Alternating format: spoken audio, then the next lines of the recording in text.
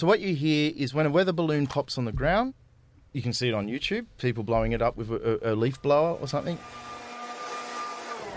And it pops, and it's quite a pop. It's like a big balloon, and it's quite a crack. But the sound you're about to hear is the sound of the same balloon, but popping in a very, very thin atmosphere with very, very little air. What I love about this burst point is that you hear the burst, and then there's just this sort of like second of just calm and silence after the burst before the chaos of the descent begins.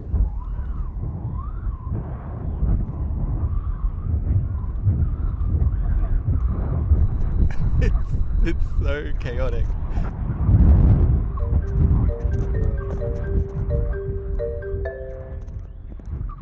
I'm trying to put my ear somewhere and hear what's going on, as if I were there.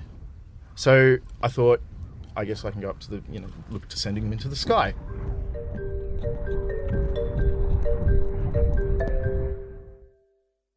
So this is Julius. Julius is a sound recordist, and before sending microphones up into the sky, he worked in both film and TV. So where it comes from is working on set as a sound recordist and trying to capture room tone. Room tone are the natural moments of silence. You walk into a space and it's the subtle sounds. In a street-facing office in Ultimo, that might be the buzz of the traffic, or the sound of computer keyboards and mouses clicking. Room tone will sound different depending on where you are. In the studio, for example, it'll be quiet. These moments are recorded to smoothen the underlying tone or background sound of the audio. But in his work, Julius was finding room tone is very, very difficult to capture on a film set, because everyone makes a noise. It's really hard to get people to stop, just be still, and just think about themselves for 30 seconds and not do anything. It's so hard to do that. I was quite interested in that because I was like, does that sort of mirror our approach to sound in reality, in our real world?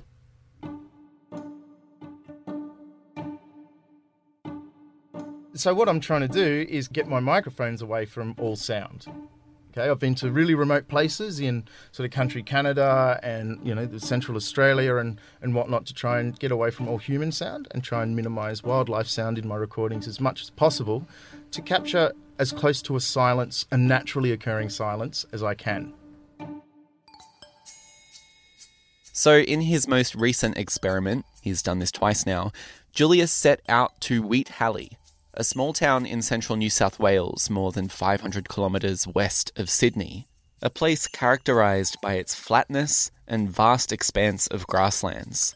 And to capture natural silence, Julius made a Stratusphone, a device he says not only looks ridiculous, but like a satellite a child might make. He placed his recorder and battery into a Tupperware container, wrapping it in black duct tape. To keep it balanced, he then attached a threaded rod with the microphone hooked onto the underside. 2 cameras were on there as well, a GoPro and a 360 cam. All of this being attached to a weather balloon that would float 33 kilometres upwards into the stratosphere. And the reason that he headed to Central Australia was not only because that's where he got permission to launch, but when the balloon would pop and the equipment tumble back down, he had the space, while tracking it on a GPS, to drive around to where it landed to go pick it up. When you got back to the recording, what's going through your mind? Like when you got back to the equipment after having had to drive around and find it? Because it's been like 2.5 hours. Yeah, it's 2.5 hours.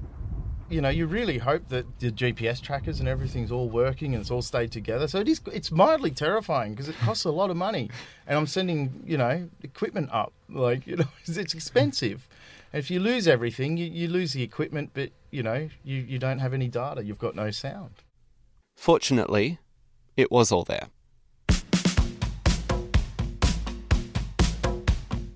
This is Think Sustainability.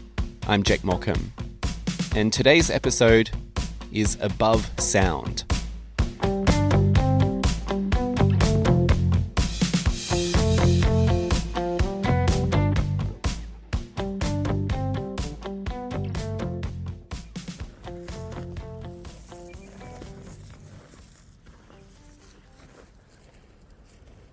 Okay, so this is the moment of takeoff. Unfortunately, someone did walk, so you can hear the crunching of grass. But it's really amazing because right here, you hear it leave the ground.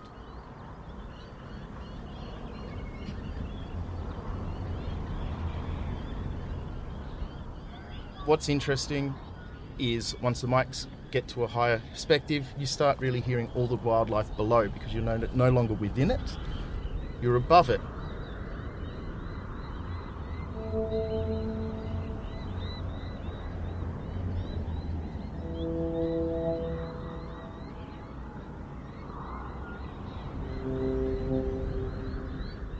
As it goes up, even if you're sort of a couple of 100 metres into the sky, the microphones are placed above everything, so you have that sort of perspective looking down. And then as it gets higher, you start to hear traffic and sort of farm machinery. Even though there is no traffic around, like the pictures show me that. But what I believe is happening is, again, it's just height perspective. So as soon as the microphones get higher, there's nothing in the way to stop the sound propagating. So the topography of the land is no longer a factor, and the sound just travels until it dissipates.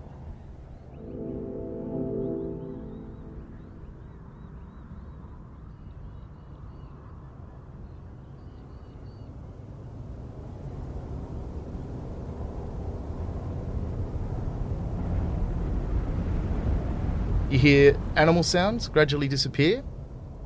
They're taken over by the sounds of what seems to be distant traffic and other human machinery. And then the wind starts to come into the recording more.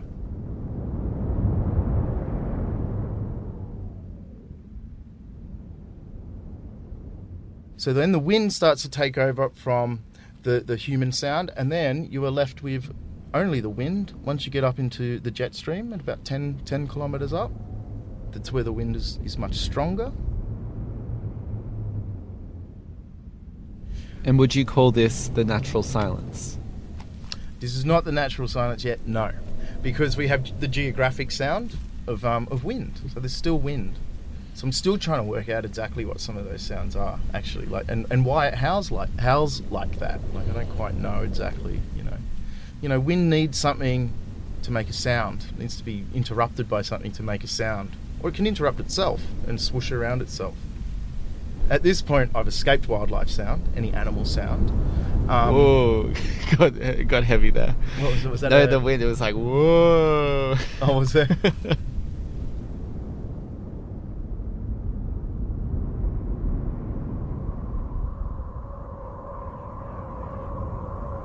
As fascinating as the space sounds are that you see online and whatnot, they're all sonifications of data. Or the wee. That's not what you're hearing. It's data turned into sound. So none of that is actually putting your ear there.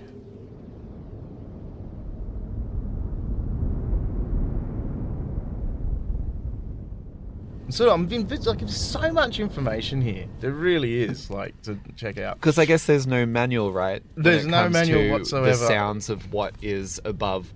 We don't have that information. The only sound recordings we have of weather balloon flights into the stratosphere, there are a few examples on YouTube, and the only recordings we have are through camera microphones, which just don't have the quality. You just get lost in system noise.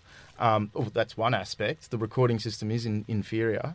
It's not been done, as far as I've seen, and I've looked, it's not been done from a sound recording point of view. So there is no manual, it's just making it up.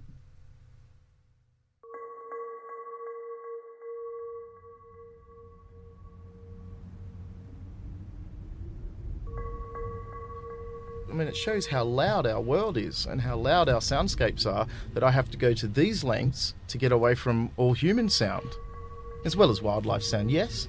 But one of the big things, and as this recording is actually showing, as the microphones get higher, the wildlife sound is left behind, left on the ground, but the human sound is still there.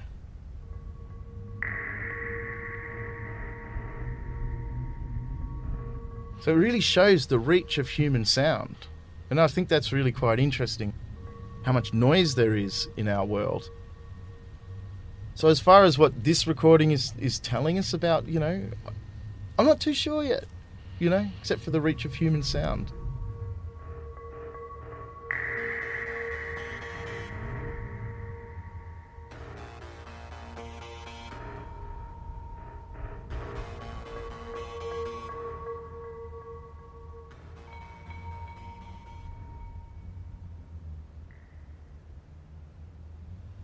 So this is right at the top. This has been turned up an awful long way. I've turned it up so you can actually hear what's going on. If I left it really low, we just wouldn't really hear it. Silence. It'd be very, very quiet. So this is the very peak. This is the quietest point, and it sounds like...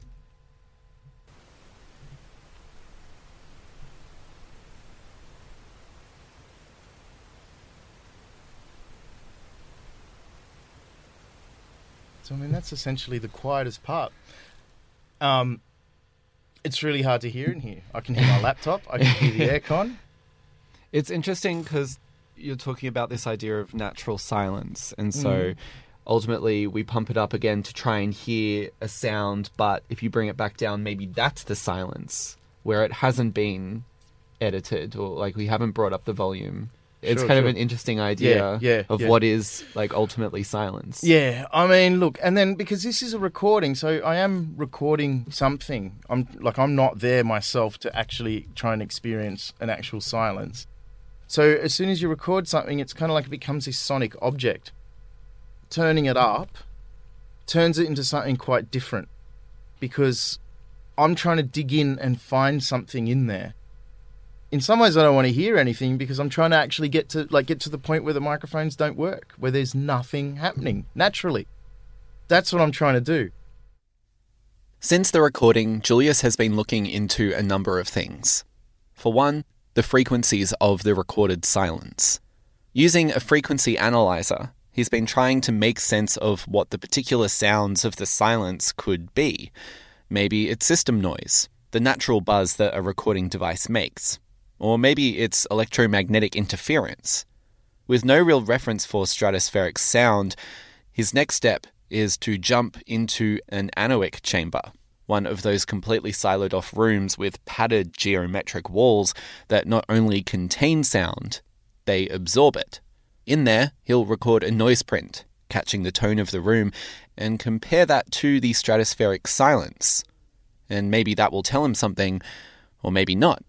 But Julius isn't immediately set on finding answers, but rather getting you to listen.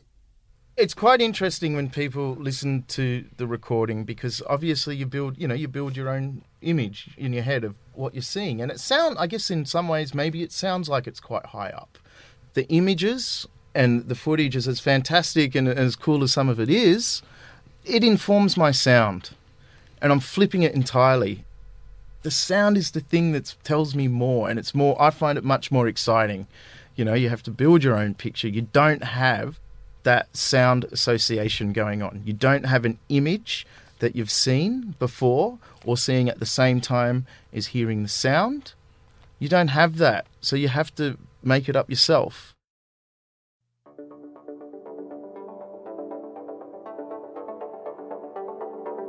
Because sound can tell you a lot about an environment. An ecosystem that looks fine, looks okay, but when you listen to it, it's like, where's the wildlife gone, for instance? And it tells a story of a place. Sound is just this weird thing that's not understood, in some ways, because we have to turn on our ears, and we don't do that so much. Very visually dominated sort of culture. We just don't use our sense of hearing as much as we could. The sound tells the story. The sound gives the information. The sound is full of, the sound is the mystical, it's full of mystique. What does it sound like in the sky? We don't really know.